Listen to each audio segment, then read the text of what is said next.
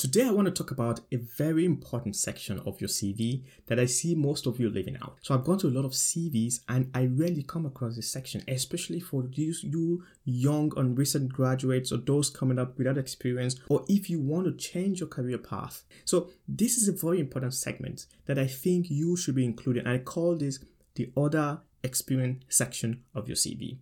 Very nice to have, and it's your own. You can put in whatever you want to put to showcase whatever experience and skills you want to showcase in this section. I want you to treat or to start treating your voluntary or other experience section as your second job to showcase those skills that might be relevant for the job that you're currently applying for. And if you do not have any voluntary experience or any of those skills, then you should try to look for one of those experiences to hone one of those skills that you want to get better at. It could be that you work in an organization to develop your organizational skills, working in team collaborational skills, or leadership skills. This is a very vital section that you can use to tweak and change things the way you want. And one good thing as well, employers, HR managers, hiring managers, they like to see commitments outside of work. It shows that, hey, this guy cares about something. This guy cares about something other than work. So you're using, like, say, one stone to kill two birds, right?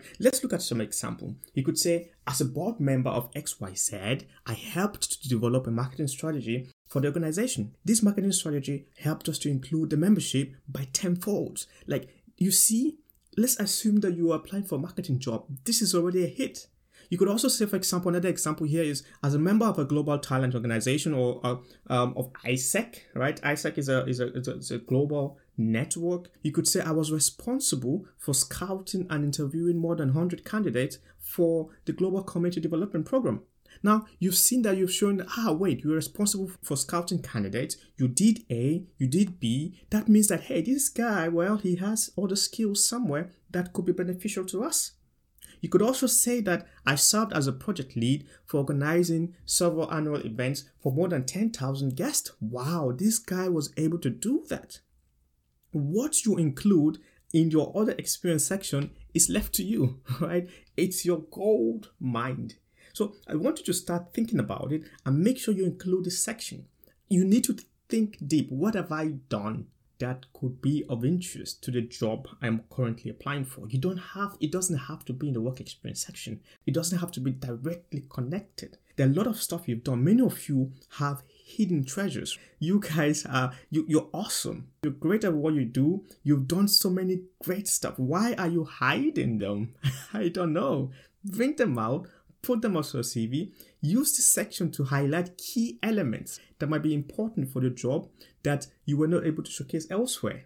I call this is where you decide to do what you want. You have nothing to lose. So use it to the fullest. Use it to the fullest to your advantage to get out what you want to get out. And I call this like the gold mine. I've said this a lot of times already. It's your gold mine to actually put in those items, those experiences outside of formal work experiences that could complement what you've done already and actually open you up to other opportunities out there just because of what you've done outside of work. So guys, ladies, please make sure that you use this other experience section to your advantage, because it is one of those best sections that you fully have control over, and you can put in anything you want to put in.